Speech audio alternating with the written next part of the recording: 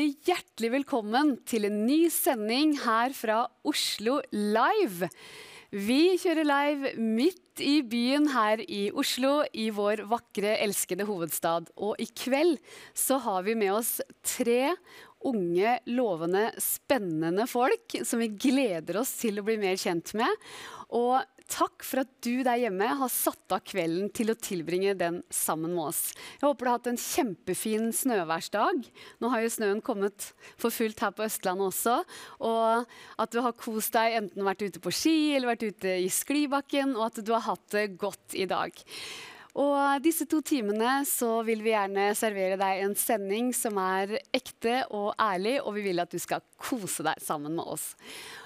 Og aller først så må jeg jo ta fram boka vår, og så må jeg lese et bibelvers fra Guds ord. Ta imot Guds ord. Dette er fra Salme 1, vers 1. Salig er den mann som ikke vandrer etter ugudeliges råd, og som ikke står på synderes vei, eller sitter i spotterens sete. Men har sin lyst i Herrens lov, og grunner på hans lov dag og natt. Han skal være lik et tre plantet ved elver av vann, som gir sin frukt i sin tid, og han har blader som ikke visner. Og alt han gjør skal lykkes. Og det som er så fint, det er at når man tenker på lykke, så kan man jo tenke at lykke, det er kanskje en euforisk sinnsstemning. Men vi vet jo bedre enn det. Vi som grunner på hans ord dag og natt, vi vet at lykke, det er en grunnstemning av fred og glede. Og det står i Herrens ord at vi skal lykkes når vi tar vår tilflukt til han, så skal vi lykkes, og også når vi setter vår lit til han og stoler på hans ord. Så vi er kjempeheldige som har den boka her, som kan gi oss visdom, sånn at vi kan finne lykke. Så ja, vi bare ønsker deg så velkommen, og vi skal bli kjent med vår første gjest som kommer helt fra Sverige, fra Stockholm kommer han fra, og etter det så skal vi også bli kjent med våre neste gjester, og der er det en flott ung mann som kommer hele veien fra Nigeria. Så hjertelig velkommen, sett deg godt til rette og bare nyt kvelden sammen med oss.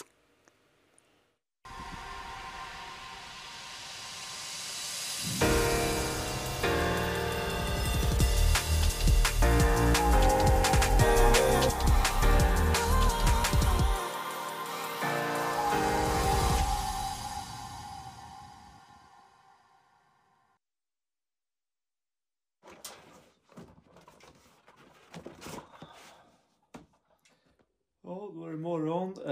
Dags att dra till jobbet. Jag har ungefär 50 minuter bilkörning framför mig. Så dags att åka.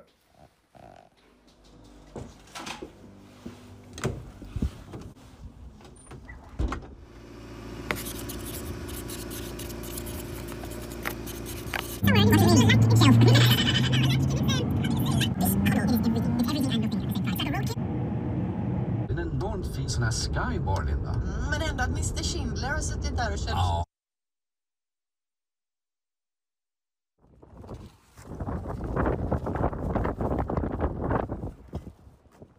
Äkta svensk pizza.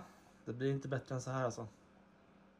Ja, här bor jag i en enkel boning. Hos mig är det alltid jul. Idag är det den 14 mars.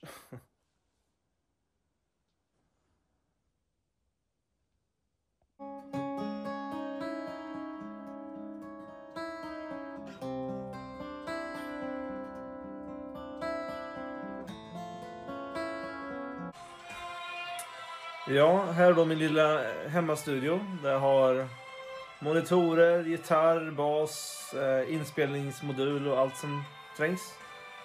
Så här gör jag musik. Jag mixar, jag spelar in, jobbar på olika sätt. Så.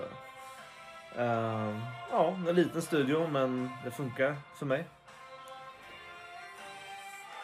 Man kan ta en enkel idé och bygga och sen så blir det till slut en låt av det.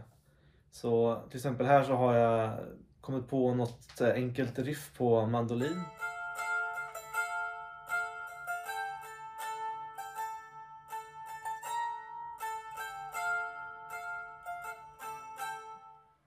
Och så blir resultatet så här när det är klart.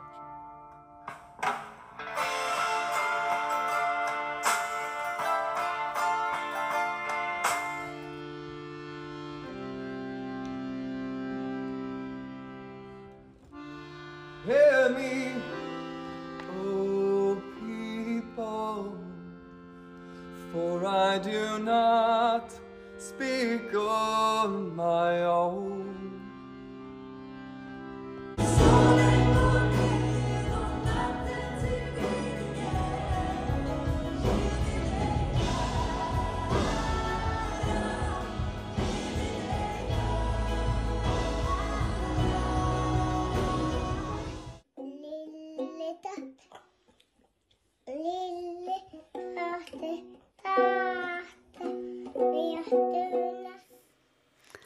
Ja, det var härligt att se på och hjärtligt välkommen Simon. Tack, jättekul att vara här.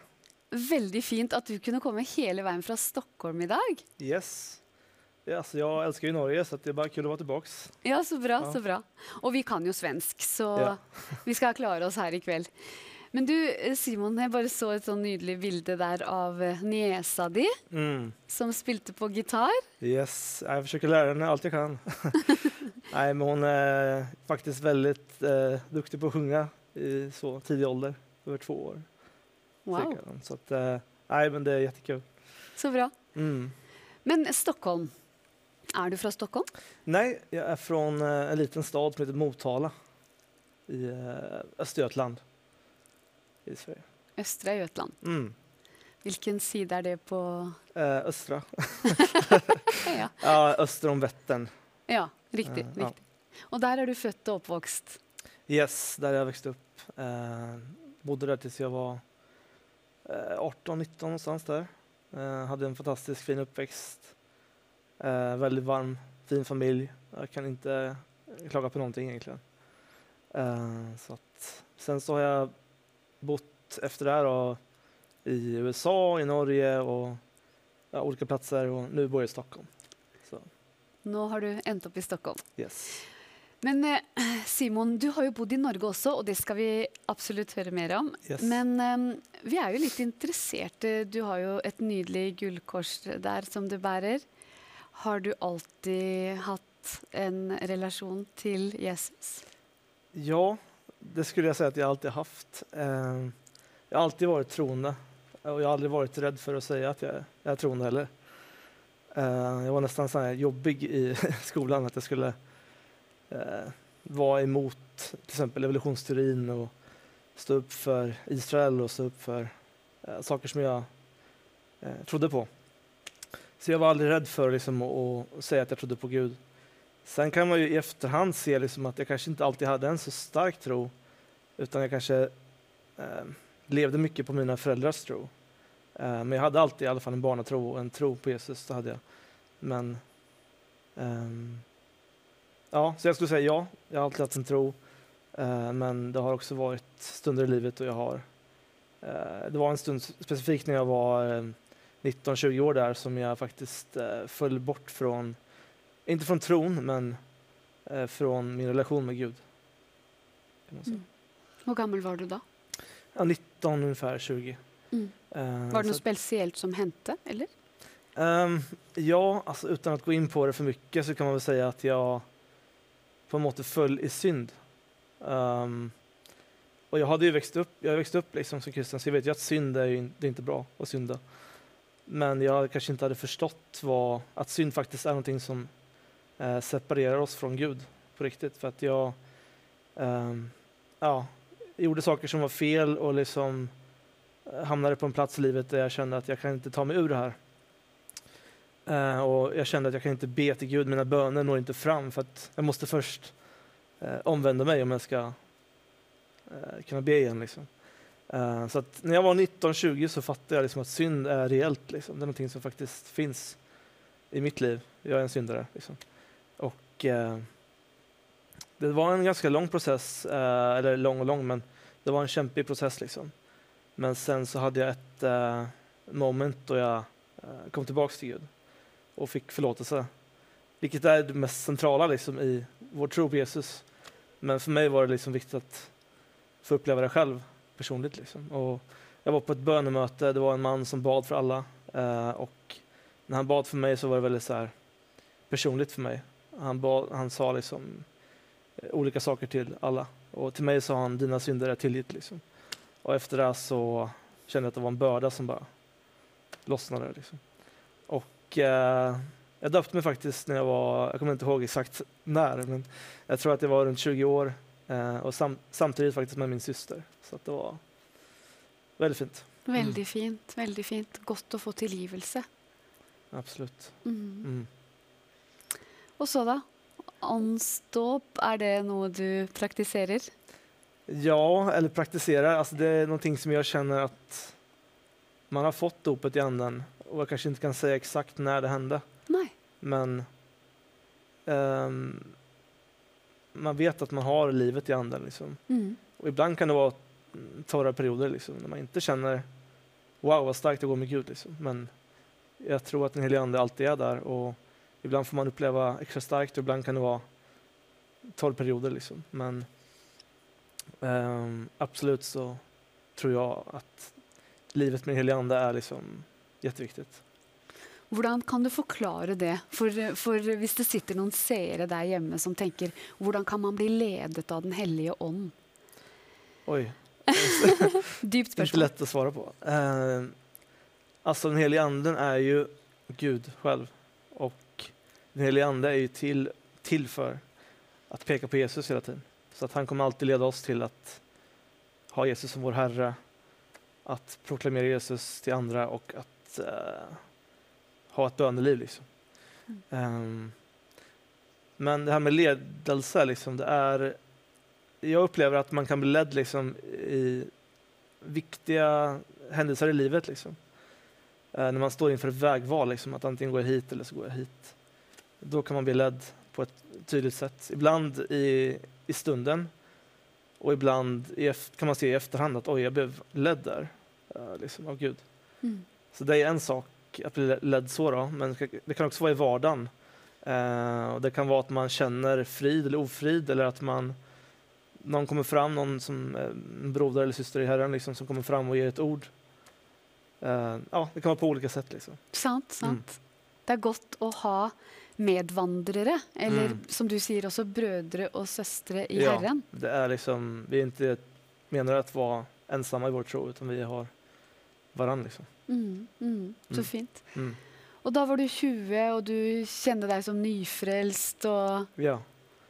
Ja, alltså då tog Gud mig på ett äventyr kan man säga. Alltså jag träffade en kompis, Pedersen, en nära vän till mig som också var samma ålder som mig och också ville ut liksom, och göra någonting för Gud. Liksom.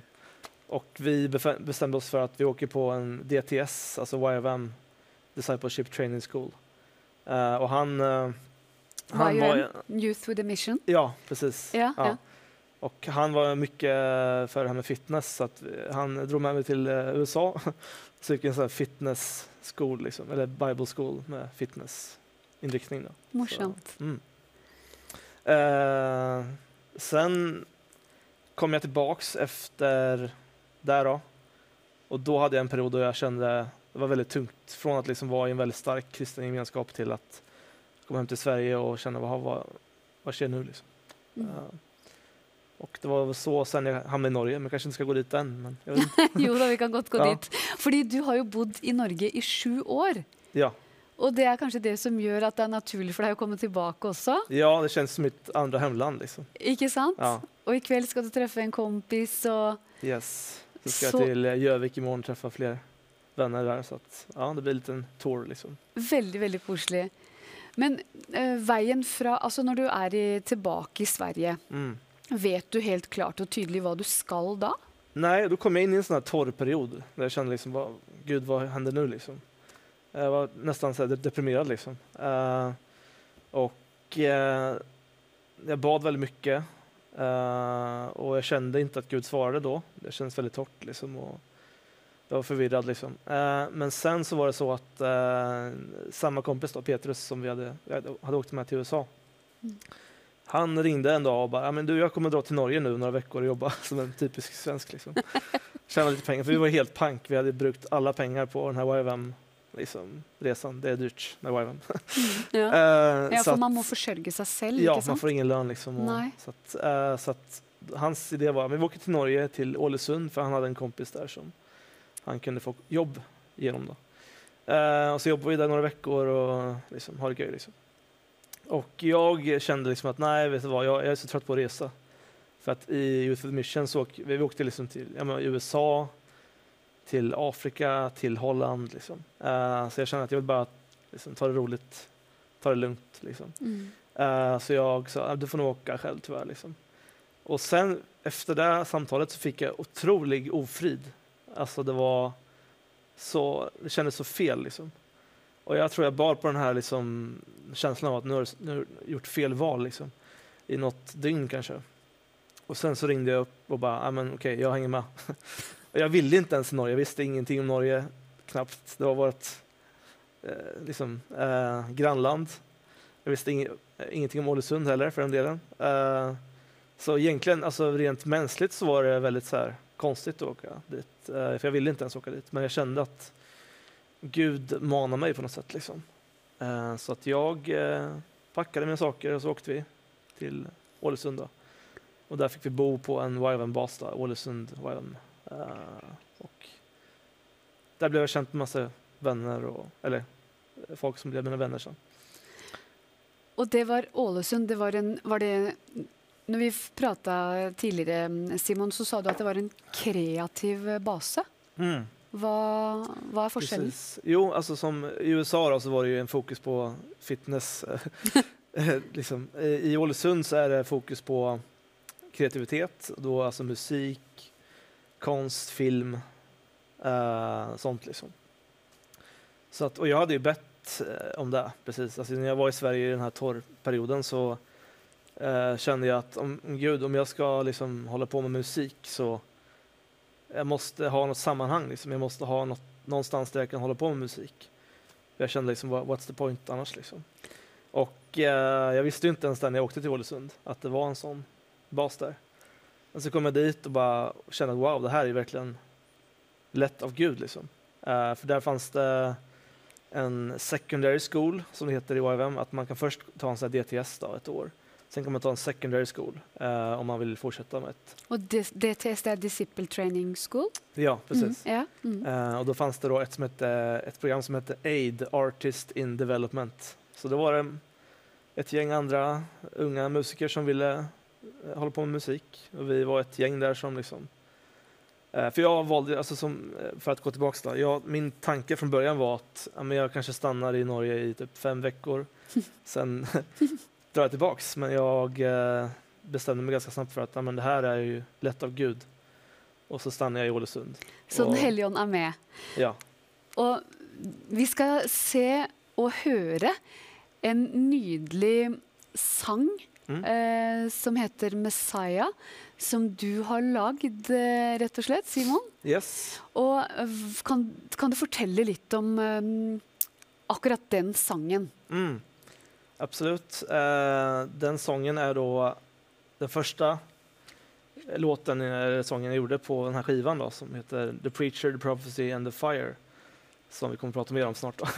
Men Messiah, det handlar helt enkelt om vem Jesus är. Och det är en proklamation om vem Jesus är, att han är utvald från innan tidens början egentligen. Att han är liksom Guds offerlamm och att han kommer tillbaks. Så det är liksom en proklamation om Jesus helt enkelt. Härlig. Så, wow. Alltså Simon, det här måste du fortelle mer om. Ja, absolut. Det här är då en låt av 10 som jag har gjort tillsammans med en kompis då, på albumet som sagt. Ett konceptalbum helt enkelt, som förtäller en sann historia från Norge, från Ålesund. Rätt och slett där dere bodde. Yes, jag bodde i Ålesund i 2-3 år och sen i Volda i typ 5 år. Så... Och vem visste att du var så flink musiker? Alltså vi förstod ju det när vi såg den introfilmen, att du lager en del musik. Men vem är det som har varit med på den skiva här? Det är många som har varit med på skivan. Det är framförallt så är det en kompis då som heter Daniel Hörnberg från Sverige som har sjungit på de flesta låtarna. Han har även gjort vissa körarrangemang eller kor på norska. Va? Ja.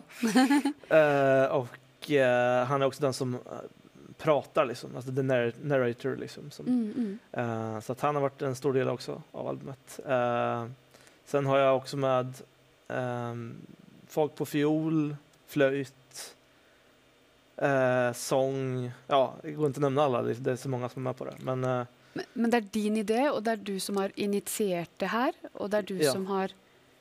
Ja, det är en idé jag fick för minst 5 år sedan, kan man säga. Och vi ska se på intro... Alltså vi ska få en liten filmsnutt av denna musikalen. Ja. Och se på det här.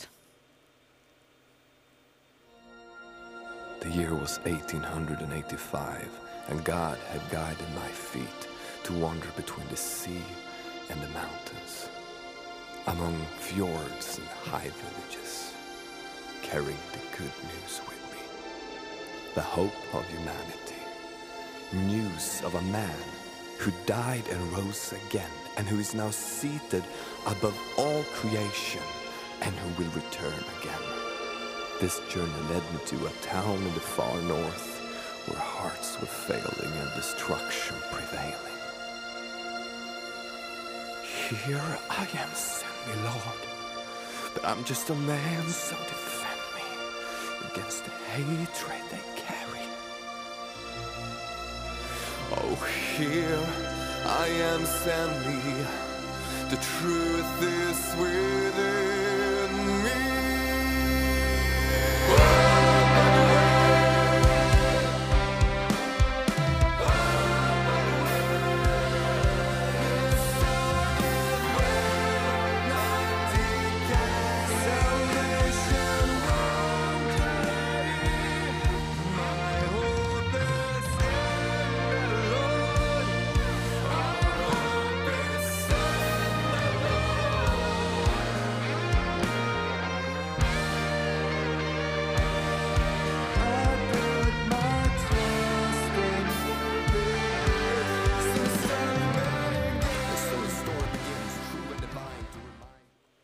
Wow, alltså det här är starka saker och väldigt bra musik. Ja, men tack. Jättekul att höra.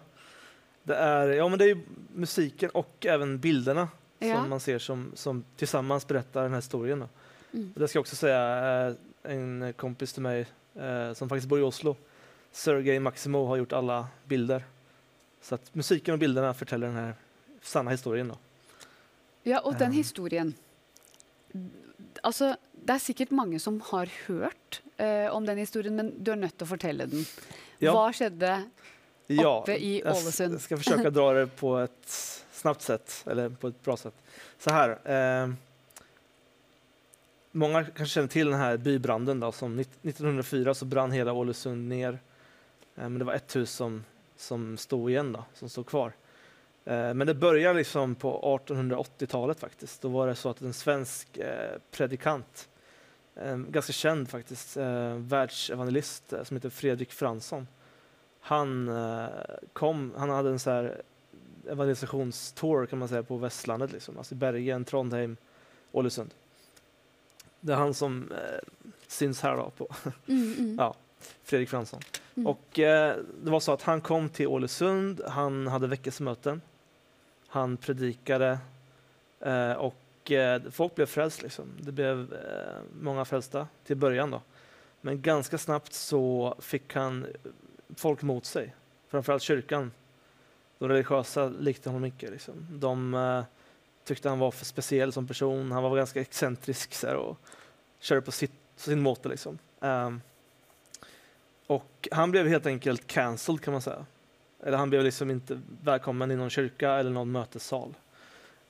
Så han blev portad helt enkelt. Då var det så att det var en man då i stan i Ålesund som en slags lotfigur kan man säga. som liksom en rättfärdig man, en bönens man liksom, som hette Anders Nord. Och han välkomnade Fredrik till sitt hus. Och han sa liksom att du kan komma och bo hos mig. Och dessutom kan du predika från min trappa då. Och han hade en sån trappa som man kan stå på som var perfekt sätt, predik och stol liksom.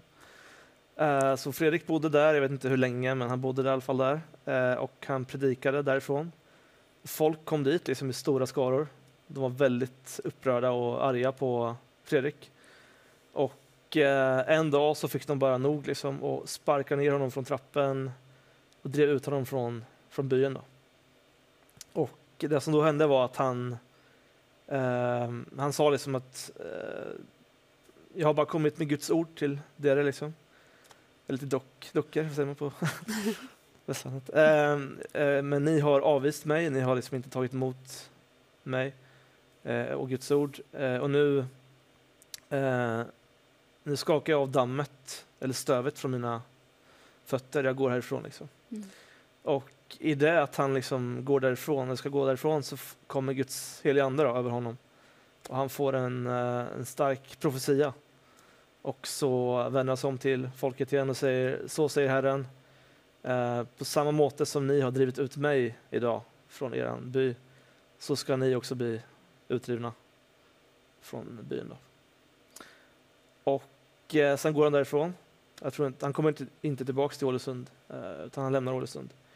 Och sen omkring 20 år senare så är det så att den här mannen som hade öppnat upp sitt hem till Fredrik då, Anders Nord, han får änglabesök.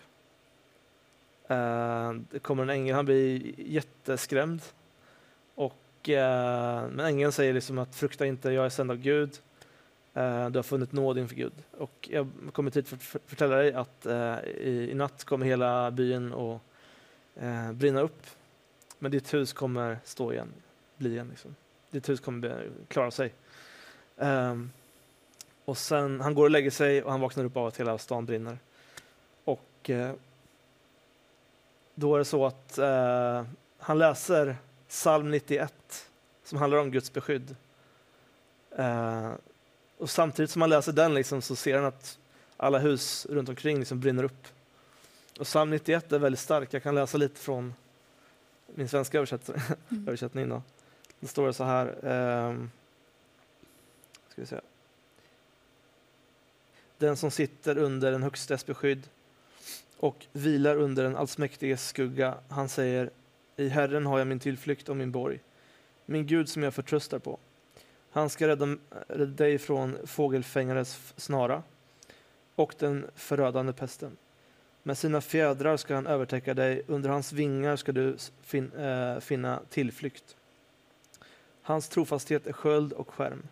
Du ska inte frukta nattens fasor, inte pilen som flyger om dagen, inte pesten som går fram i mörkret, eller farsoten som härjar vid middagens ljus. Och det här, om 1000 faller vid din sida, ja 10 000 vid din högra sida, så ska det inte drabba dig. Med egna ögon ska du se hur de ogudaktiga får sitt straff. Och det som hände då var att 10 000 människor flydde på hans högra sida. För det var där man liksom gick ut från byn då. Så samtidigt som han sitter i sitt hus, hans hus liksom bevaras, så ser han att 10 000 människor flyr liksom. Så det är en väldigt stark historia. Väldigt. Och man kan säga att han fick en profetslön då. Det finns ju ett bibelord att den som tar emot en profet i mitt namn liksom ska få en profetslön. Och det var nettopp det som hände med Anders Nord. Wow. En kjempesterk historie, Ålesund-brannen. Yes. Da brant hele byen. Men ett hus stod igjen, Ja. og det huset er i dag et bønnens hus. Ja, det är liksom ett museum och ett café, och i vart fall när jag bodde där så kunde man också, ibland så var det bönemöten där och så. Så der har du vært. Herlig. Og det at du bodde i Ålesund i 3 år, Var det där du hörde den historien för första gången? Yes, det stämmer. Jag hade aldrig hört talas om det här förut. Och det var så att jag på somrarna så jobbar jag, i alla fall 2 somrar, så jobbar jag lite med turism då. Och då var det så att jag jobbade med Jan Honningdals turistbyrå. Jan Honningdal, ja. Många som känner Jan Honningdal och vet att han också har varit i ungdom i uppdrag i nästan hela livet och har kört turistbussar i Ålesund. Precis. Ja. Så att det var via han liksom som jag fick höra om det här. Och då var det liksom bara fragment, för jag fattade inte helt först liksom vilken historia det här var liksom. Så jag hörde lite liksom då, och sen så efter några år så flyttade jag till Volda. Och där hade jag också en pastor då, från Ålesund som också var gammal brandman. Och han hade en predikan om det här på ett väldigt starkt sätt. Och så då förstod jag liksom helheten liksom med Fredrik Fransson och allt liksom. Så det var därifrån jag fick storyn då. Vad tänkte du då liksom när du alltså jag tänkte wow, vilken historia, det här är ju otroligt starkt. Det har liksom evangeliet på något sätt, evangeliets kärna liksom i sig, att den som tror på Gud, den som förtröstar på Herren kommer vara under hans beskydd och bli frälst liksom. Och att Jesus lever, han utför mirakel än idag liksom. Det här är en väldigt stark historia som du kan ju inte åka till Ålesund idag utan att vandra omkring liksom i efterdyningarna kan man säga av det här. Väldigt spännande, väldigt spännande. Och vi ska ju höra ända en sång från detta albumet. Vilken sång är det vi ska höra nu, Simon? Nu ska vi höra på en låt som heter Rejected and Embraced. Och det handlar ganska liksom klart om att Fredrik Fransson, han blev avvist eller cancelled av kyrkan, men han blev mottagen av Anders Nord. Varsågod, se på och hör på denna flotte sången av Simon Hovlund och kompisen hans. Nydelig musik. Jag älskar sån musik. Alltså, vem skulle visst att du var så upptatt av musik? Ja, jag menar den här kreativa basen i Ålesund. Det var ett fantastiskt steg för dig att vara, Simon. Absolut, det var helt fantastiskt. Öppna många dörrar och... Ja, vänskaper och dörrar och allt möjligt liksom. Så att, nej men jag har vänner därifrån som jag fortsätter ha kontakt med. Ja, så bra. Så att, men det att du fick höra den hela och fulla historien, tog du med dig den ner till Volda då, eller? Ja, alltså det var ju Volda som jag hörde om den här historien från min pastor då. Ja, det var det. Men, och den liksom växte, it grew on me liksom, kan man säga. Och som musiker då, och som jag tycker om progressiv rock liksom. Och då är det oftast konceptalbum och man förtäller en historia via musiken då. Så jag letar liksom efter någonting att göra musik om. Så att det här var ju bara klockrent liksom. Så, men jag tror det som avgjorde var att jag var på ett bönemöte då. I det här huset då, som heter Valdehuset eller Mirakelhuset. Och det var med Wyvern då. Då var vi där och... Det var det huset som stod? Ja, det som stod. Liksom, som, där var du på ett bönemöte? Yes. Och då den kvällen så fick jag en stark känsla av att nu ska du liksom göra det här albumet. Så då bestämde jag mig för att nu gör jag det här liksom. Så att, ja. Sen har det tagit typ 5 år ungefär. Ja, det är det. För det är ju massa flott musik. Strykeorkester, en flott stämme, det är tegningar. Det är massa grejer. Ja, så det har tagit 5 år att få komponerat. Ja, alltså så här, jag har ju inte jobbat varje dag i 5 år. Nej, för du är lärare. Jag är lärare och jag har andra saker för mig också. Så här, men jag har jobbat när jag har haft tid och så. Och jag tror alla som känner mig, min familj framförallt och vänner, de har liksom sett hur mycket tid, nästan orimligt mycket tid det har gått till det här liksom. Men det har varit väldigt kul också. Och en kamp också ibland. Både och liksom. Men jag har alltid varit väldigt driven att det här måste bli klart liksom. För att ibland så är det, man känner liksom att nu måste jag bara ge upp, för jag orkar inte mer. Det är så stort, det är så mycket att tänka på liksom. Och många låtar så här, men jag har alltid på något sätt ändå fortsatt och så. Och med hjälp av framförallt Gud och med goda vänner så har det gått. Så att jättekul att det är klart liksom. Ja, väldigt. Gratulerar. När blev du färdig? Alltså låtarna blev väl klara för typ ett år sedan tror jag nu. Sen så tar det liksom en lång tid att någon ska mixa, någon ska mastra och sådär. Så att, ja. Så nå är det ett fullvärdigt projekt, och det allt ligger på YouTube Yes. och är gratis att se på. Absolut, det var gå in och kolla. Och det är den bästa måten att se det på är på YouTube då, för att visst det finns på Spotify och lyssna gärna där också, men på YouTube får du liksom helheten med alla bilder, text som förklarar liksom, så att i vart fall första gången så är det bra att kolla på YouTube. Och hvordan uppleves det nu att liksom vara färdig med projektet? Vad tänker du nu? Jättekul. Det är liksom, ja men som sagt, det har varit så mycket jobb med det här, så att nu när det är klart så är det väldigt skönt. Och det är också kul att få dela den här berättelsen med folk. Och folk blir berörda liksom av storyn i sig själv, men också musiken och bilderna och allting. Så att vi har haft en releasekväll faktiskt, eller två. Vi hade en i Jönköping och en i Stockholm. Där folk får komma och lyssna. Så att, ja, men jättekul.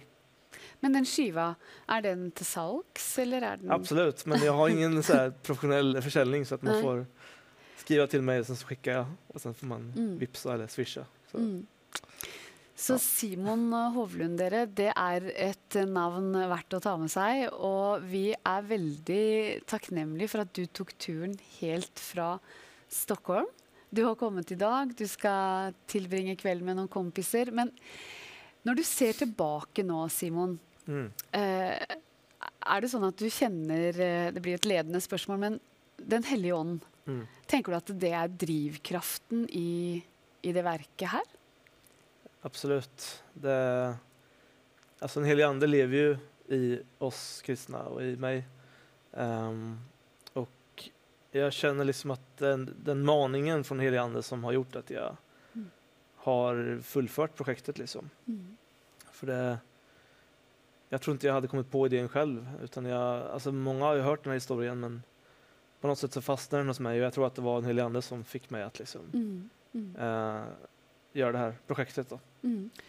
Och jag känner ju dig som en fin och ydmyk fyr, men allikevel så vill jag ju ge dig också ära, både Gud ära och dig också ära för det du har stått i och jobbat med, och du nämnde det att det har varit också en kamp.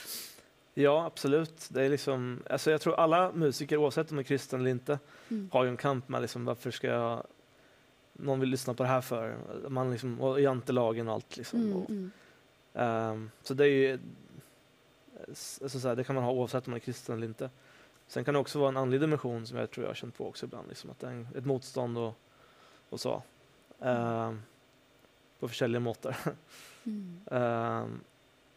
Men jag tror liksom att Gud alltid har gett den här pushen liksom när det behövs liksom. Och folk som Daniel till exempel har kontaktat mig när jag behövt det som mest liksom. Och, ja, men det har liksom bara hela tiden gått framåt på något sätt, även fast det ibland har varit väldigt kämpigt och så.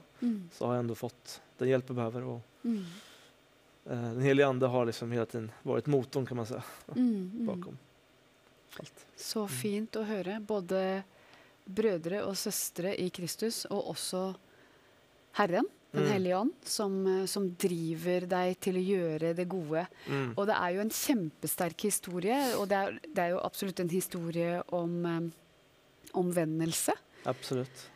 Det är väldigt stark. Och att det skedde liksom inte för 500 år sedan, utan det skedde liksom för drygt 100 år sedan, och vi har ett foto liksom, det finns bilder från dagen efter branden. Det är ganska nära, det är i Norge, det är inte liksom långt borta. Så det är en väldigt stark historia som jag tycker många borde få höra om. Liksom. Så det är liksom story behind the story. Och det är ju det som är spännande, för det är så många historier där ute som når avisene, men så vet man inte helt vad som sker i det skjulte, i det åndliga. Nej, och vilka beskeder som man kan få direkt från Herren. Så det är kämpekult och väldigt spännande att du har fått detta, Simon. Tack. Jättekul att vara här också, att ni ville ta med det här i programmet. Liksom. Det måtte vi ha med, vet du, för vi har bra folk som jobbar på Vision Norge, som leiter fram gode mennesker og gode historier.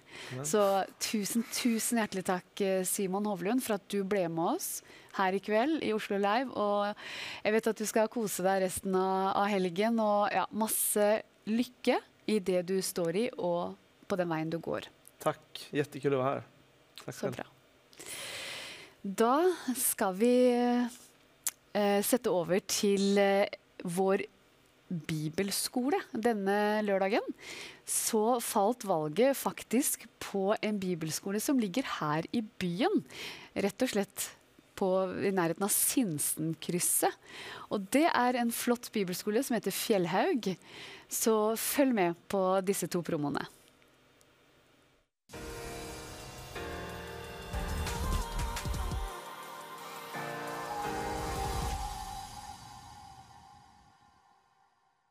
Hei! Har du lyst på et innholdsrikt år fylt med godt samhold, god undervisning, masse forskjellige arrangement, et dykk i Bibelen, utenlandsturer og en mulighet til å bli bedre kjent med Oslo? Vel, da bør du søke Bibelskolen Fjellhaug. Gjennom et år hos oss vil du bli bedre kjent med Bibelen og bli utrustet til et liv i tro. Vi skal sammen lese, lære og leve Guds ord. Vi har linjer som musikk, gaming, leder, krikk og ung global. Høres dette ut som noe for deg? Vel, søk Bibelskolen Fjellhaug nå.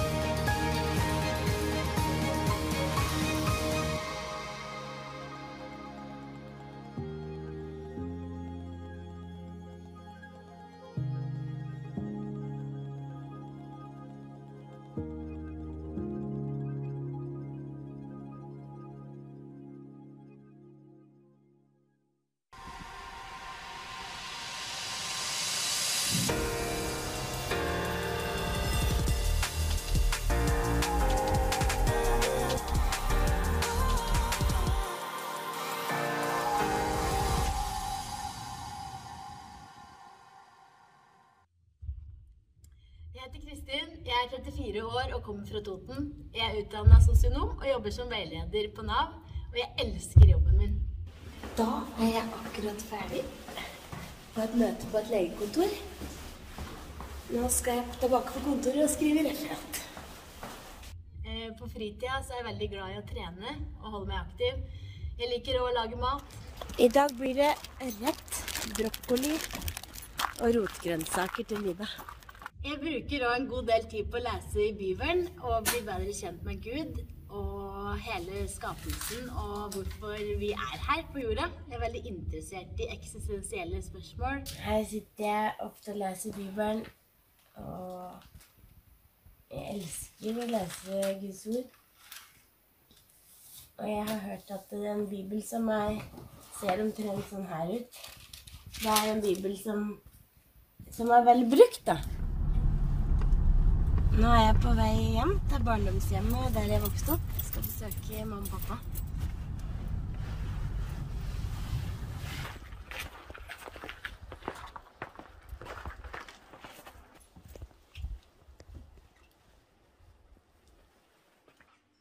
Første dag i barnehagen, første dag på skolen, konfirmant. Mamma og pappa har alltid sagt at jeg er født med et smil om munnen, så dette her på dåpsdagen min, jeg var fryktelig blid og rund, se. Jeg jobber som veileder på Nav, og akkurat i dag så har jeg hjemmekontor, så da har jeg med meg jobben min, som er PC og telefon, og sitter og jobber hjemmefra. I bilen så elsker jeg å høre på lovsang, og virkelig synge og lovprise Gud. Jeg har vært til handla, kjøpt kylling, bananer. Nå skal jeg må spise.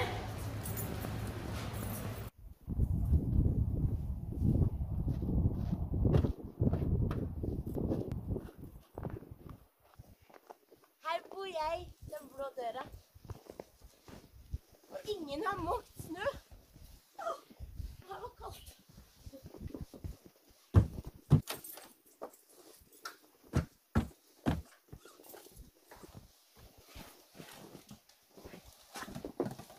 Velkommen inn.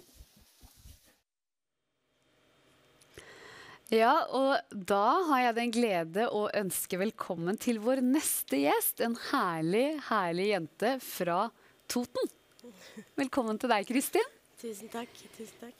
Du er jo blitt viden kjent, holdt jeg på å si, fordi det er jo ingen hemmelighet at du er med i en serie som går nå på TV Norge.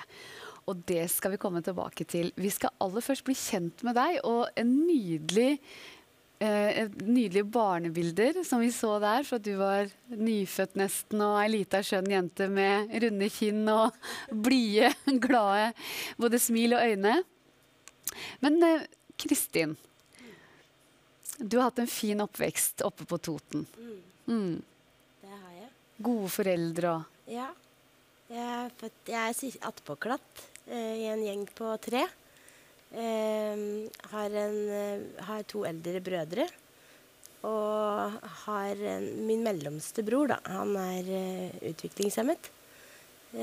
Så på hver sin side av han, da, så er det eldstebroren min, og så er det meg, og så er det broren min da, som har vært hjelpetrengende nesten hele livet. Så det har jo klart preget oppveksten min, og mamma og pappa, og det har nok styrket oss mer enn, men det har vært tøft. Det har det absolutt.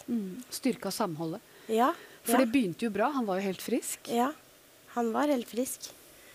Så når han var 5 måneder, så fant mamma og pappa han livløs i vogna, så de gjenopplivet han. Men da hadde han vært uten surstoff for lenge. Ja. Og fikk store hjerneskader av det.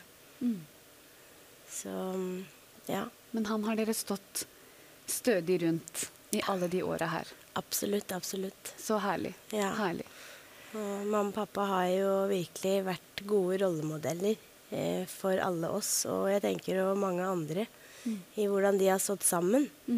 Og vist at alt er mulig hvis man står sammen i kjærlighet og hjelper hverandre, da. Så fint. Veldig fint.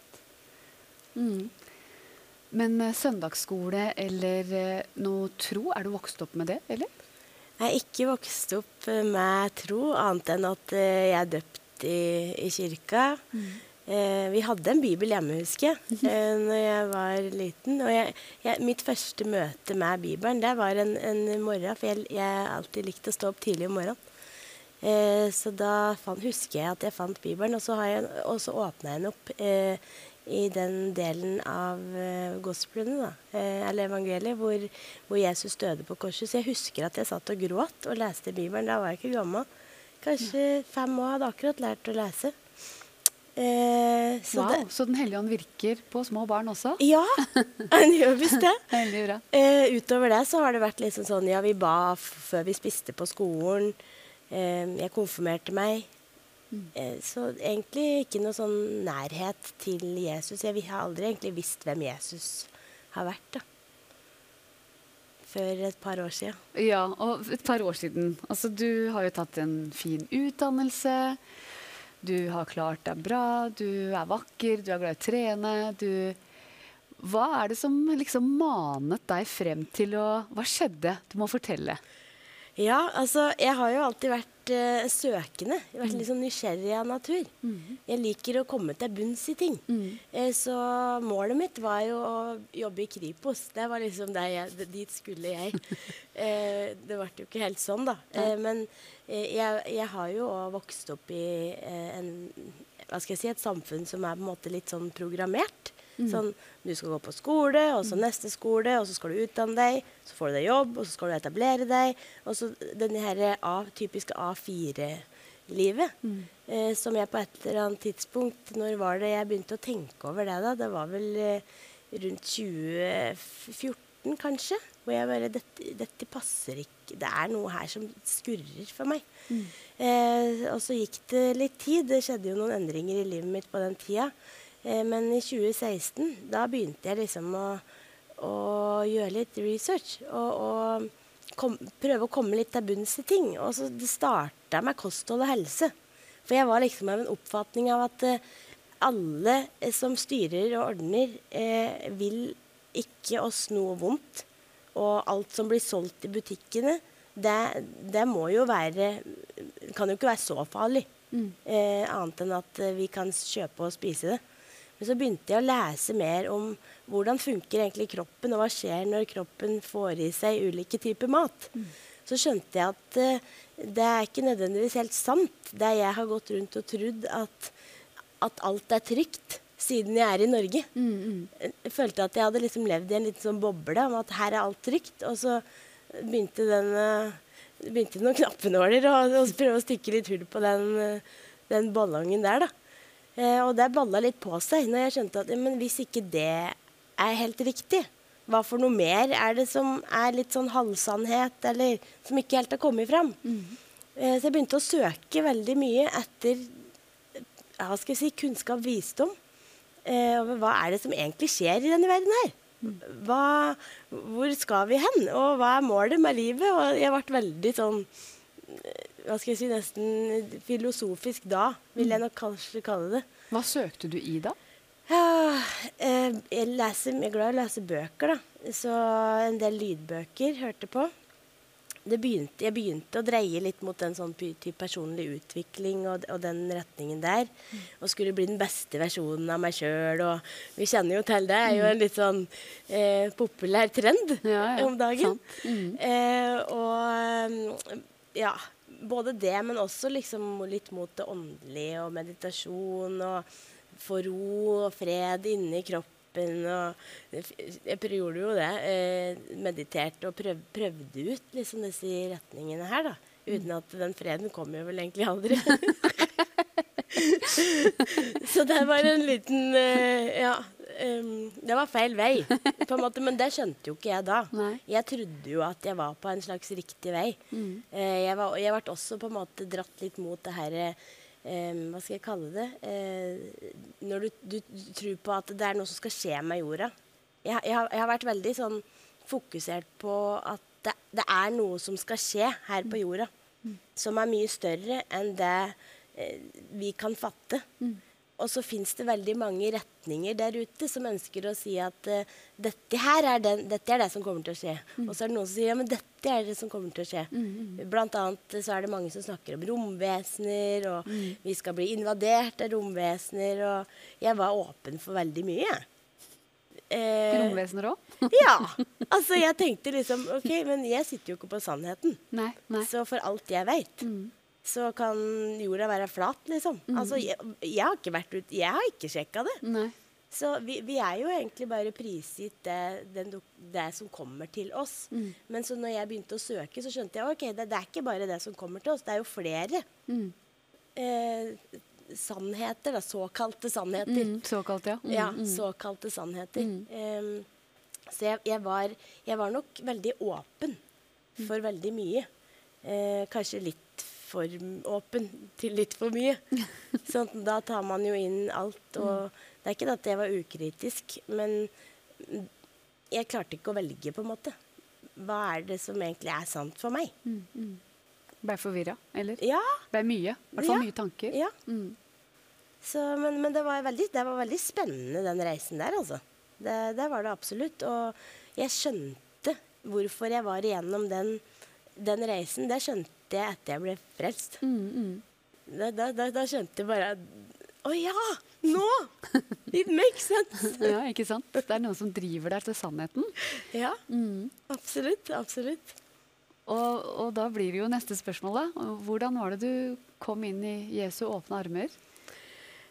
Ja, Jeg begynte jo å følge litt med på det amerikanske valget, husker jeg. I opptakten av det og sånn. Altså, alt det som skjedde da. Det var jo store bevegelser og meninger rundt det. Men da begynte jeg å følge en kristen YouTube-kanal.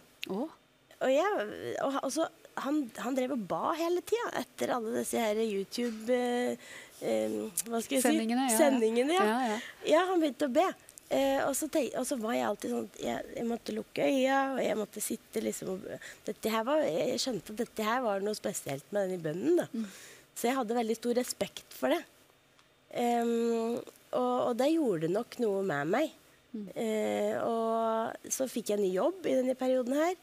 Jeg møtte en kollega første dag på jobb. Vi ble venner på Facebook, og i den perioden her så jeg hun delte mange vers fra Bibelen. Så jeg skjønte jo at hun var kristen. Jeg hadde jo ikke noe forhold til Jesus eller til kristendom egentlig, annet enn at jeg visste hva det var fra barndommen av. Så ja, det var liksom med meg der, uten at det skjedde noe spesielt mer. Og så hadde jeg en drøm som var veldig spesiell for meg, hvor jeg ikke helt skjønte hva betyr det her. Jeg drømte at jeg var Jesus, og at jeg gikk på et tak, og så jeg utover en innsjø, og uti der så lå det mennesker som trengte å bli redda. Og de menneskene gikk jeg da ut og tok opp av vannet, og bar de opp av vannet.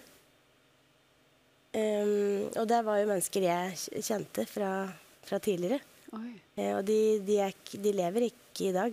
Nei. Men det var, når jeg våkna da, så var jeg var ganske stor i øya. Ja. Når jeg våkna. Og den første jeg tenkte på, jeg må fortelle den drømmen til, det var jo kollegaen min, som jeg egentlig ikke kjente så godt da. Da går jeg på jobben og forteller hun om det. Og hun ble ganske stor i øya, hun også. Ja. Og da viste hun meg bibelappen og litt sånn, og så ble det en liten prat da, rundt tro og rundt disse tingene her. Men du var åpen du da? Ja, jeg var jo fortsatt åpen til absolutt nesten det meste. Så bra. Og litt til, jeg var på den tida i et forhold som ikke var helt sunt for meg, hvor jeg mistet meg selv litt. Jeg begynte å be mens jeg var i det forholdet, ba til Gud. Jeg visste ikke hvem Gud var, men jeg ba også til universet. Og jeg drev meg litt mye rart samtidig her. Men plutselig en dag så fikk jeg en åpenbaring om at jeg er nødt til å komme meg ut herfra. Og den følelsen jeg fikk da, den klarer jeg klarer ikke å si at det var noen andre enn Gud som på en måte hjalp meg ut. Fordi jeg fikk en sånn umiddelbar fred i hjertet, og da hadde jeg vært en periode hvor jeg hadde hatt økt problemer med angst og depresjon, og det har jeg aldri hatt før. Nei. Men det var som et knips, og så plutselig så kjente jeg den freden bare kom inn i meg. Bare, jeg må bare ut herfra, jeg skal noe annet, jeg. Og så gjorde jeg det. Og fra da, så gikk det litt tid, fikk jeg summa meg litt, og så møtte jeg kollegaen min igjen. Endelig etter en stund da, hvor vi bare, nå tar vi en kaffe. Og det første jeg spør henne om når vi møtes her, hva er stjernetegnet ditt da?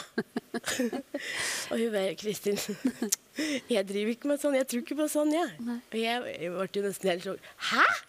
Tror du? Og hva er det du tror på da? Og det var egentlig der det begynte.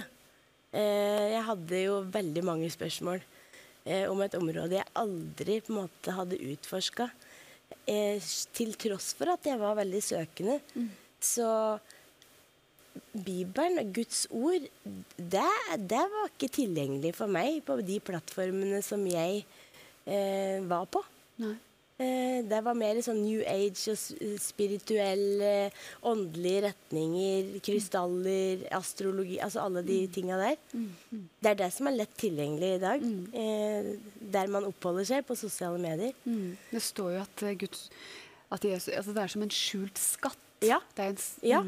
Ja. Og det var litt sånn for når jeg først liksom, fant skattkista, og skulle se oppi der og bare, hva er dette? Så jeg stilte henne veldig, veldig, veldig mange spørsmål. Og hun var veldig tålmodig med meg. Jeg var jo som en liten baby som trengte mjølk. En nyfødt trenger jo så mye i starten. Så hun var kjempefin med meg, og hun ledet meg da.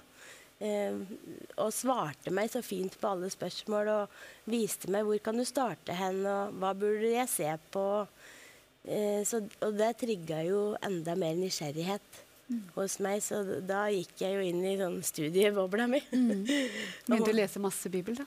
Ja, jeg begynte nok med å se, jeg så The Gospel of John. Og det jo, ja, jeg satt jo og gråt, og dette var jo helt jeg hadde jo ikke fått, hva skal jeg si, blitt påvirket på den måten før. Så jeg kjente at det noen krefter som ikke jeg klarte liksom å sette fingeren på. Så når jeg startet det her selvstudien min da, av kristendom, eller hva vil dette si for meg? Så kom jeg til et punkt hvor jeg bare, ok, jeg skjønner at jeg har bygd huset mitt på sandgrunn. Nå brister grunnen. Og så ble det helt sånn, alt det jeg har trodd på frem til nå, det gjelder ikke lenger. Så jeg kjente liksom at hele grunnen under meg begynte å bare, den brast. Så vi var i en liten sånn eksistensiell krise der. Jeg bare, men hva skal jeg tro på nå? Hvordan skal jeg leve livet mitt nå? Nå må jeg starte helt på... Jeg visste ikke hva jeg skulle gjøre, rett og slett. Så da var Google fin, for da var det hvordan be frelsesbønn? Hvordan få tilgivelse? Hvordan bli kristen? Så kom det jo opp svar på det. Google fin sånn, svarer på det du trenger. Veldig greit. Ja, så da fant jeg en bønn som man kan be for å komme i kontakt da, med Jesus og få tilgivelse for alt det jeg skjønte at jeg hadde gjort feil, men som jeg tidligere da var overbevist om at dette her riktig. Men det med synd, jeg kjente jo ikke til det, men når jeg begynte å lese hva egentlig synd, så bare, jeg var jo på alle. Bare den der skuffelsen over meg selv, over at jeg har gått og trodd at jeg var på riktig vei, og at jeg gjorde ting riktig. Og bare, jeg var helt på jordet. Jeg trengte en frelser. Og da gikk jeg ned på kne og ba den frelsesbønnen, ba om tilgivelse. Det var en tårevåt opplevelse. Hjemme i stua mi. Det var veldig fint. Så herlig. Men det var veldig sterkt da. Ja. Og fra den dagen så har vel ikke noen ting vært det samme. Nei. Og det ikke så veldig lenge siden heller, Kristin? Nei, det var i februar i 2020. 2021. 2021? Ja. 2 år. Litt over 2 år. Litt over 2 år. Ja. Og da kjenner du da at oi, nå jeg blitt fornyet, jeg et Guds barn? Ja, jeg kjente virkelig på det. Men jeg også sto med så mange ubesvarte spørsmål. Jeg bare, ok, nå har jeg gjort det, men hva skal jeg gjøre nå da? Så da kjøpte jeg meg en bibel, studiebibel. Og jeg var jo nødt til å finne ut av, ok, siden det jeg gjorde før var feil, så må jeg lære meg på nytt hvordan jeg skal leve livet mitt. Jeg veldig glad i å lære ting før jeg på en måte går ut og sier det veldig sånn, hva skal jeg si, og erklærer og tar et standpunkt offentlig da, men jeg hadde jo gjort det i hjertet mitt, og det var jo noen som visste om det. Men jeg brukte da 2-3 måneder, veldig sånn, nesten all tida mi utenom jobb, på å lese Bibelen, på å forstå hvem Gud på å høre på forskjellige pastorer og forstå Guds ord, da. Sånn at når jeg først gikk ut og sa jeg har valgt å gi livet mitt til Jesus, så var jeg trygg på at dette her, når jeg skal ut der, og jeg skal stå for dette her, jeg skal leve sånn som Jesus vil at jeg skal leve. Så godt. Ja. Og vi skal høre mer om reisen til Kristin, men aller først så skal vi få en melodi til fra albumet til Simon Hovlund, The Preacher, The Prophecy and the Fire. Hør på den her.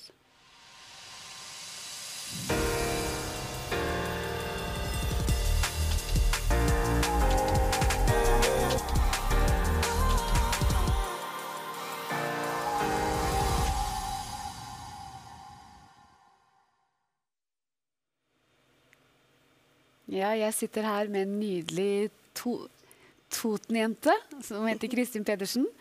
Og Kristin, nå har jo du fortalt at du har funnet Jesus, du har funnet frelse, du har bedt frelsesbønn.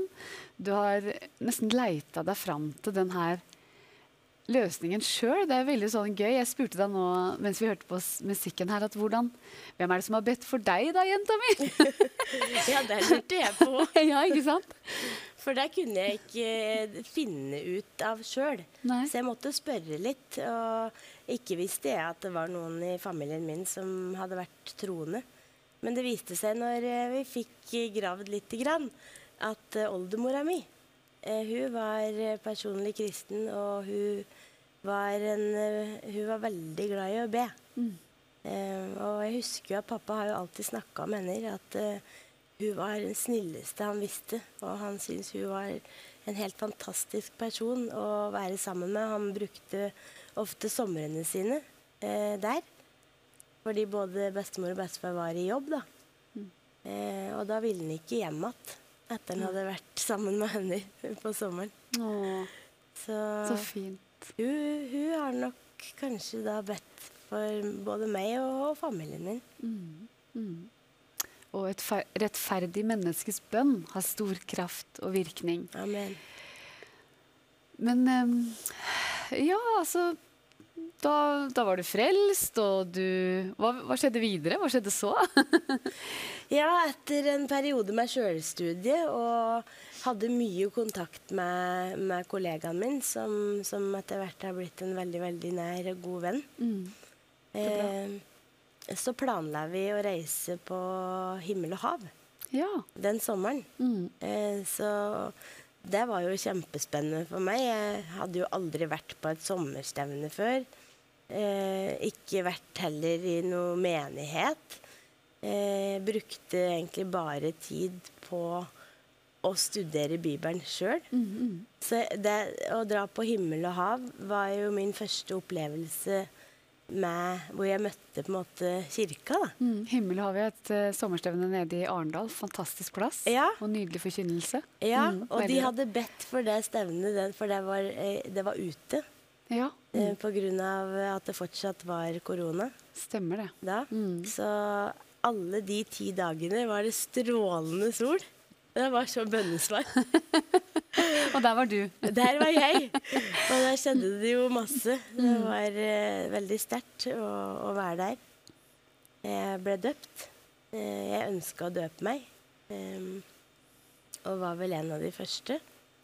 Jeg ville bare få gjort det. Jeg hadde ventet på det så lenge. Ja, så bra.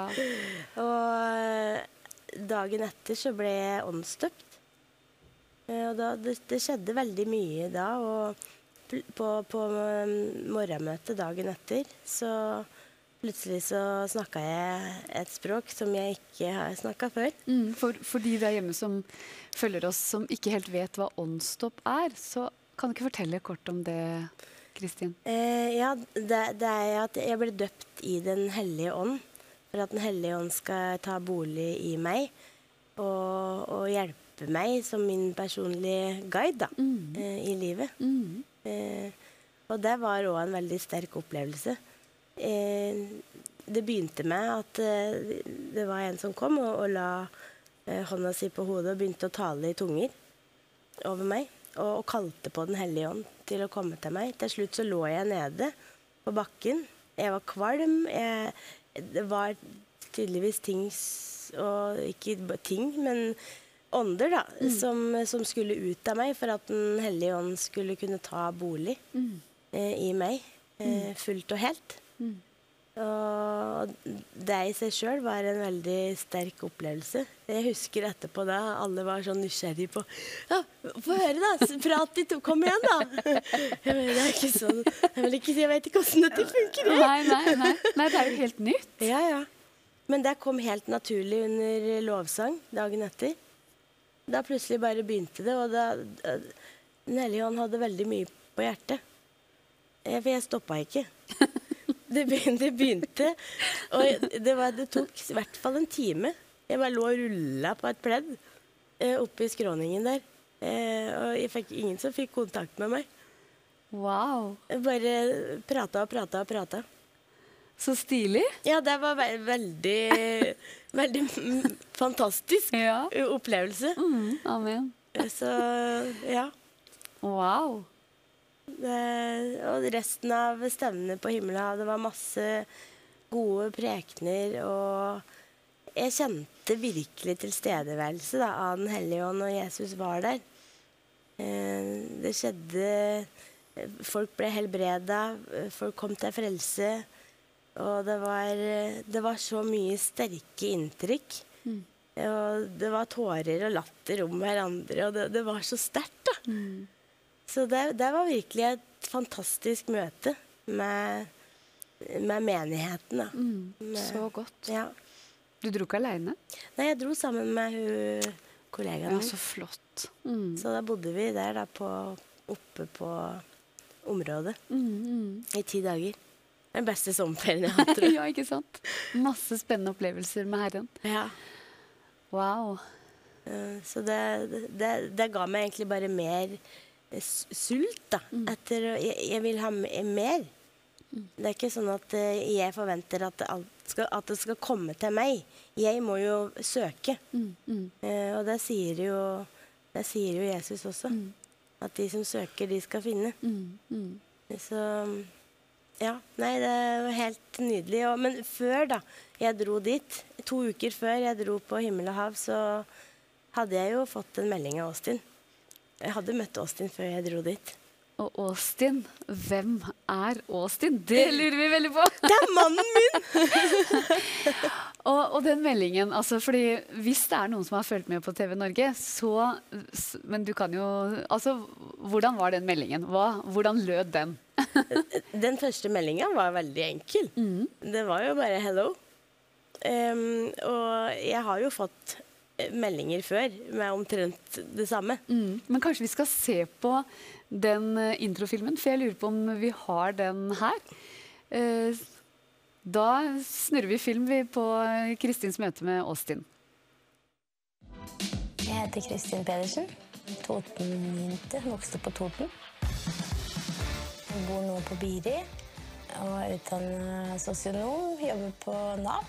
Jeg trener. Lager mat. Nå skal jeg inn og kjøpe økologiske meieriprodukter. Leser mye, hører mye på lydbøker. Jeg har alltid vært søkende.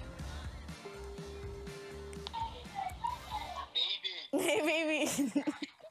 How are you, sweetheart? How are you doing? I'm fine. How are you? I'm good. Det var en vakker sommerdag i 2021, hvor det dukket opp en melding i innboksen min på Instagram. Helt enkel melding. Hello. Så tenkte jeg går inn og ser på hvem er dette. Så jeg en meget aktiv ung herremann. Så jeg også en som er veldig glad i Gud. Så da tenkte jeg at jeg skulle svare på den meldingen. Og svarte jeg, hello brother in Christ. Det tok jo cirka 1 dag, rundt kanskje, si 12 timer chatting da. Så skriver Austin til meg, do you want to marry me? Og jeg bare, var ikke det litt tidlig? Vi har møttes en gang. Da var jeg i Nigeria i 4 uker. En ting som litt fascinerende med det, at når vi først møttes, så det jo litt sånn der, vet man egentlig hvem man skal møte, og man har masse tanker, og tenk om det ikke sånn, og tenk om det en helt annen person, og alle de tingene der. Men han var akkurat den jeg hadde snakket med i nesten et år. Alt stemte. Han fikk det som han ville. Til slutt. Se der, ja. Hjertelig velkommen til deg, Austin. Du kommer helt fra Nigeria. Og vi må jo ha Kristin til å tolke for deg her, da. Yeah. She's welcoming you here, all the way from Nigeria to Norway. Tusen takk. Lærer seg litt norsk allerede etter 2 uker. Det ikke verst. You have already learned some Norwegian after 2 weeks in Norway. Ja, jeg fra Nigeria. Flott. Veldig bra. Very good. Herlig. Og altså, det jo helt nydelig. Dere har gifta dere. Og vi så på den filmen at det begynte med en melding, hello, og hvor du da, Kristin, svarer hello, brother in Christ. Og du må fortelle litt mer, Kristin, om den reisen. Ja. Jeg gikk jo inn på profilen til Austin. Jeg pleier jo å gjøre det hvis jeg får en melding og ser hvem dette her. Og så jeg jo at det var både en aktiv kar og en som var glad i Gud. Og vi jo kalt til å være der for våre brødre og søstre i troen. Så da svarte jeg hello brother in Christ. For han var jo broren min i tro. Som jeg hadde funnet ut etter å ha gått gjennom hva han hadde delt da, på sin Instagram-profil. Du måtte søke i det også? Ja, jeg gikk gjennom alle innleggene han hadde postet. Det var fotball, og det var Gud. Så bra, så bra. Fordi Austin her, du har jo spilt fotball og vært en svært god fotballspiller i mange år. Yeah, Austin, you have played football in your home country, and you have played in many years in a high level in your home country. Yeah, football became something part of me because of poverty and suffering. I had to leave school because my parents couldn't take care of me and afford my education. Fotball har blitt en stor del av meg på grunn av fattigdom. Og foreldrene mine kunne ikke ta hånd om meg, sånn at fotballen ble redningen for meg. For i Nigeria så må man betale skolepenger for å kunne gå på skolen, det sånn? In Nigeria you have to pay school fees to attend school. Is that right? Yeah, you have to pay school fees to attend school, and that's why there's majority of touts and drug dealers and all these things in the street because we can't afford it and there's no help, assistance from the government. Ja, man må betale penger for å gå på skole. Det derfor det så mye kriminalitet. Fordi folk trenger å finne de pengene, siden styresmaktene, de hjelper ikke befolkningen da, sånn som de gjør i Norge. Kan du fortelle oss litt fra din barndom og oppvekst, Austin? Can you share a little bit about your upbringing? Yeah, I was born in a family of like, let me say, we are 9 in children, plus my mom and dad. That made us 11. Jeg vokste opp i en familie med 9 søsken. Vi til sammen 11 stykker. So I'm a twin, but my twin died.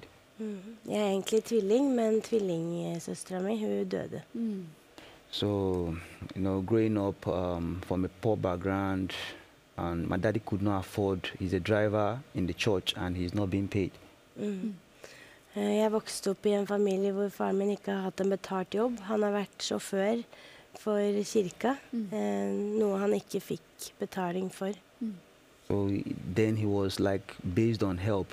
People always help him, you know, because he drive the pastors.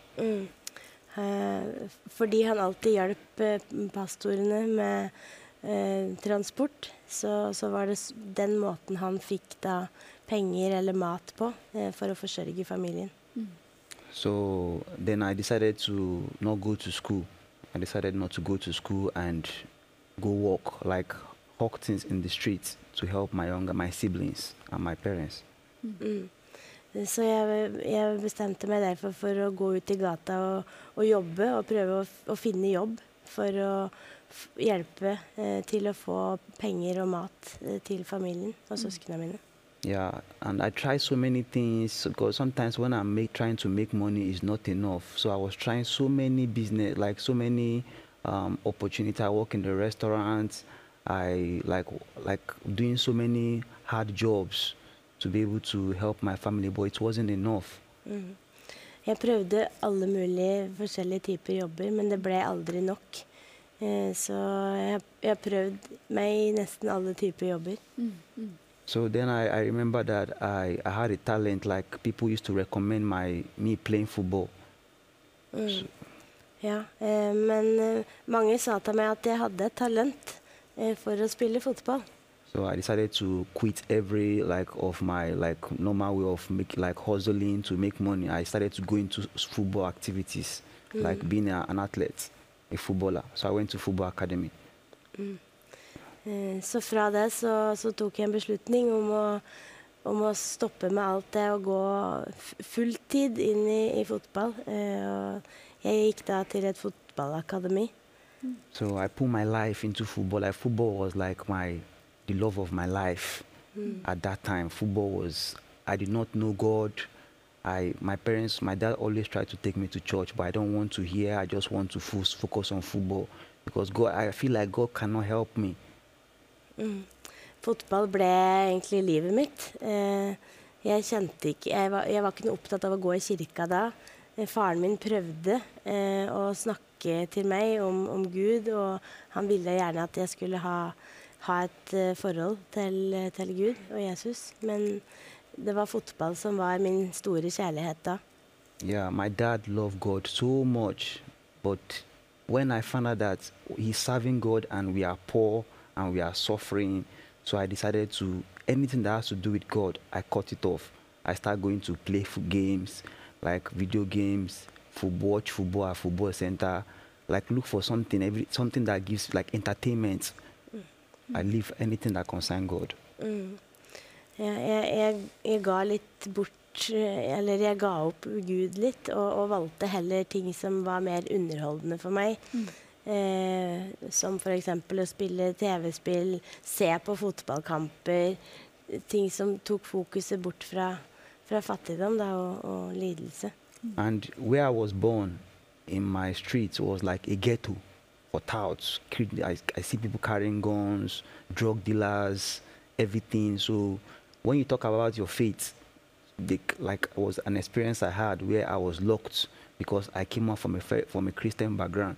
So they always torment me, they beat me, they take everything I'm holding because I am serving God, or I came out from a Christian home. So they're always they want me to join those gangs, but I refused because I had a difference between good and bad. Although I'm not a Christian then, I don't believe in God, but I have the good part of me to differentiate these things. Det var mange forskjellige gjenger og mye kriminalitet ute i gatene, og de ville gjerne at Åsen skulle bli en del av de, men han ville ikke det. Og fordi han kom fra et kristent hjem, så var det flere ganger at de tok alle eiendelene hans, eller de sperret han inne, fordi de ville, hvis ikke han ville bli med de, så var han heller ikke en del av de. Da ble han utstøtt da. Yeah, so they call it, in my country, they call it courts, fraternities. Like it's a court where young people join to like... En kult. Yes, they give them like guns, all of those things. Like it's like a help to the poor youth in Africa. So I decided to leave my city and go to football camps. Ja, det mye kriminalitet, mange bærer våpen, selger narkotika, alle de tingene her, og de ville gjerne at Austin skulle da bli en del av de. Men Austin ville ikke det, så han sa nei til det, og valgte heller å gå full tid inn i fotball. Yeah, so football, the camp become my home. I don't go back to meet my parents. I stay in the camp for like sometimes 5 years. Like I don't go back home. So I don't talk to my family. I don't want to communicate to anybody. I just want to focus on football. I sleep with football. It's like I eat football then. I was very good at it. Ja, hele livet handlet etter hvert om fotball. Han dro på en fotballcamp og var borte fra familien sin i 5 år, hvor han ikke hadde kontakt nesten med foreldrene i det hele tatt. Han spiste fotball, han sov med fotball. Fotball var hele livet til Austin. So then most times when I go to screening, like football screening, I'm picked, I'm always picked. But sometimes they come and they say I have to bring money, and I'm like, I don't have money. So if you want to help me, help me. So they are like, you have to bring money, or you have to belong to something. So alt kommer med penger. Så hvis du ikke har penger, så kommer du på en måte heller ikke videre. Så uten at noen hjelper deg da, på veien. But I said that although I'm not a Christian, like I'm not a believer, or no, Christian is a normal word, but believer is the right word to classify someone that is ready to die for Christ. So I was born in a Christian home, but I don't like Christianity. So Jeg vokste opp i et kristent hjem, men jeg var ikke født på ny. Jeg var ikke en troende, selv om jeg var på en måte en kristen. Then after I was in the camp, I started having opportunities, having disappointments. So I became more sad. Like, what is going on in my life? Why is my life so messed up? Why am I always having obstacles? I lost my twins. My grandfather that lost me, I lost my grandfather. Like, I came out from a poor background. No help, nowhere. Så jeg begynte etter hvert å stille spørsmål, fordi jeg møtte så mye motstand i både fotballkarrieren min, men også i livet generelt. Jeg hadde mistet tvillingen min, jeg mistet bestefaren min. Det var mange ting som skjedde i livet mitt, så jeg begynte å stille spørsmål til meg. Hvorfor må jeg gå gjennom alt det her? Hvorfor må jeg lide gjennom fattigdom og alle de tingene? But people used to come and meet me then, tell me about Jesus. I'll be mocking them. I'll be laughing them. Who is Jesus? Like I know him, but I joke about it. Even sometimes I go to church, I laugh people that is in the church. Og noen kom til meg og fortalte om Jesus, men jeg på en måte latterliggjorde det litt. Jeg lo litt av dem, og jeg kunne gå i kirka, og jeg visste på en måte hvem Jesus var, men jeg lo litt av det. Jeg lo det bort. So 2020, I started having revelation, I think from 2019, about where some big hand of God is upon my head. Like I always see the big hand of God, and there was a voice I heard, I have chosen you, I have chosen you. So I'm like, choosing who do you choose? Like, yeah, like I've chosen you, I've chosen you. And my dad always said to me that I am a great child. But I think I'm a great child, I'm going to be a great footballer. Og så fikk jeg noen åpenbaringer, hvor jeg så Guds hånd over meg. Og jeg hørte stemmen hans si at jeg har valgt deg. Du en utvalgt. Så, ja. So 2020 was like the end of the world in my life when I had injury after I was being picked to travel to Finland. Det her skjedde i 2020, hvor han gjorde det veldig bra i fotball og ble valgt ut til å reise til Finland for en mulighet for å signere med en klubb fotballklubb der. Yeah, we were like about 100 and something, and I was the only one and someone else, a guy from a team that was picked to travel to Finland. And I was very happy thinking that like this is the time for me to like play football and help my family and help the less privileged, because that was my dream, to help the poor Africans in my country. Jeg så dette som en kjempestor mulighet. Jeg var en av 2 av 100 som ble plukket ut til å reise, og jeg så dette som en stor mulighet. Jeg var veldig glad, og at jeg endelig skulle få mulighet til å kunne hjelpe de som fattige i Afrika. So then I was like, I started buying my bags. They told me to go prepare, that I'm going to travel in 2 weeks' time, that they're processing my whole documents, and I was very happy. I was very, very happy. Jeg begynte å forberede meg på reise. Jeg kjøpte det jeg trengte, kjøpte en bag til å pakke i, og mens visumet og sånn ble klart, så prøvde jeg å ordne og forberede meg til å reise. So then I train morning, afternoon, and evening, every day, morning, afternoon, and evening, morning, afternoon, and evening. So one day, my coach called me that I have to come back to the camp because I had to go to my brother's place. He said I have to come back to the camp to come and play a match for him. Jeg trente veldig hardt i den perioden, og helt mot slutten så ringte treneren og sa jeg må komme tilbake til fotballkampen for å spille en siste kamp. So I told my coach that I'm being picked for a travel to Finland. Why are you calling me to come and play a match for you? He said that if I don't come, that he will remove me from the list. Austin spurte treneren hvorfor må jeg komme tilbake, jeg skal jo reise. Og da sier han treneren at hvis du ikke kommer tilbake, så kommer jeg til å stryke deg av lista, sånn at du ikke får reise. So then I have to travel back to the camp. So when I get back to the camp, the day before the match, because whenever I'm playing a football match, every fans is Austin. They want to see me.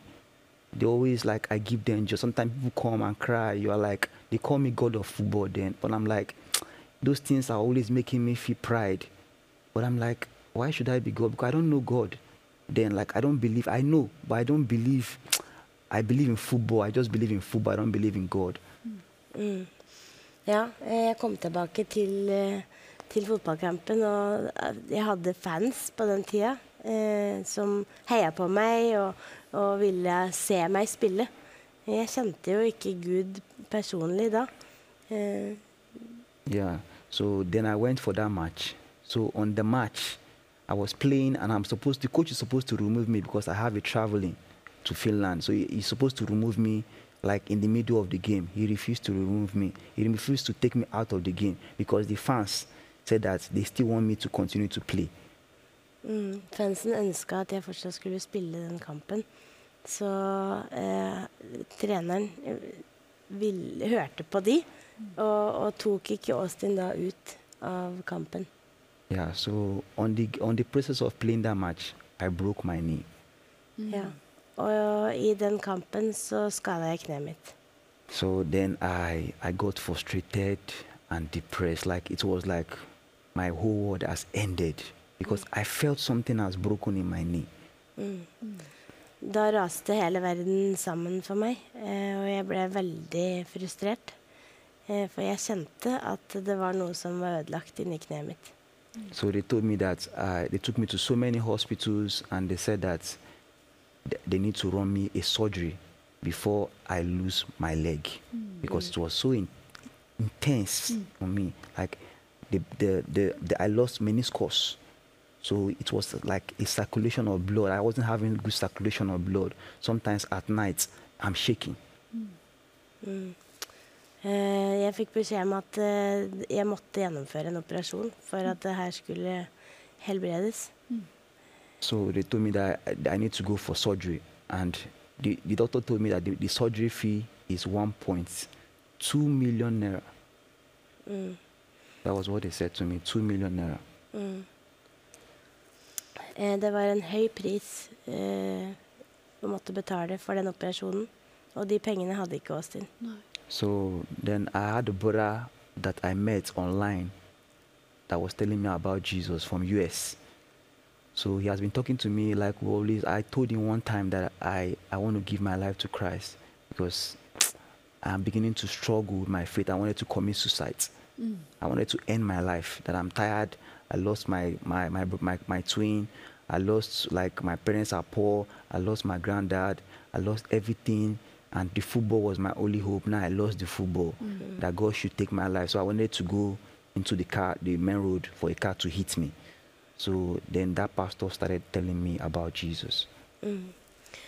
Det var veldig tøft å være med da. Jeg snakket med jeg hadde fått kontakt med en pastor fra USA som snakket med meg på det tidspunktet hvor jeg sa at jeg ønsket å gi livet mitt til Jesus, for jeg hadde problemer med troen min på grunn av alt som hadde skjedd med meg. Jeg hadde mistet tvillingen min, jeg vokste opp i fattigdom, jeg ser familien min lide.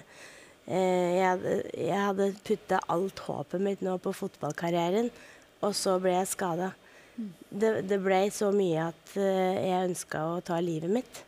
Og jeg spurte Gud om kan ikke du ta livet mitt nå? Fordi jeg ville ikke leve lenger. Yeah, so the pastor told me that he wants me to watch their online program on phone. So then he started encouraging me, join me in the youth program from US on Facebook. So I joined his name is Brother Williams from US. So I joined a group called We Are One Youth in US, Mexican. So then they helped me to raise money for my surgery. They bought me this Bible that I'm using. They bought me a phone. So then I started doing online evangelism.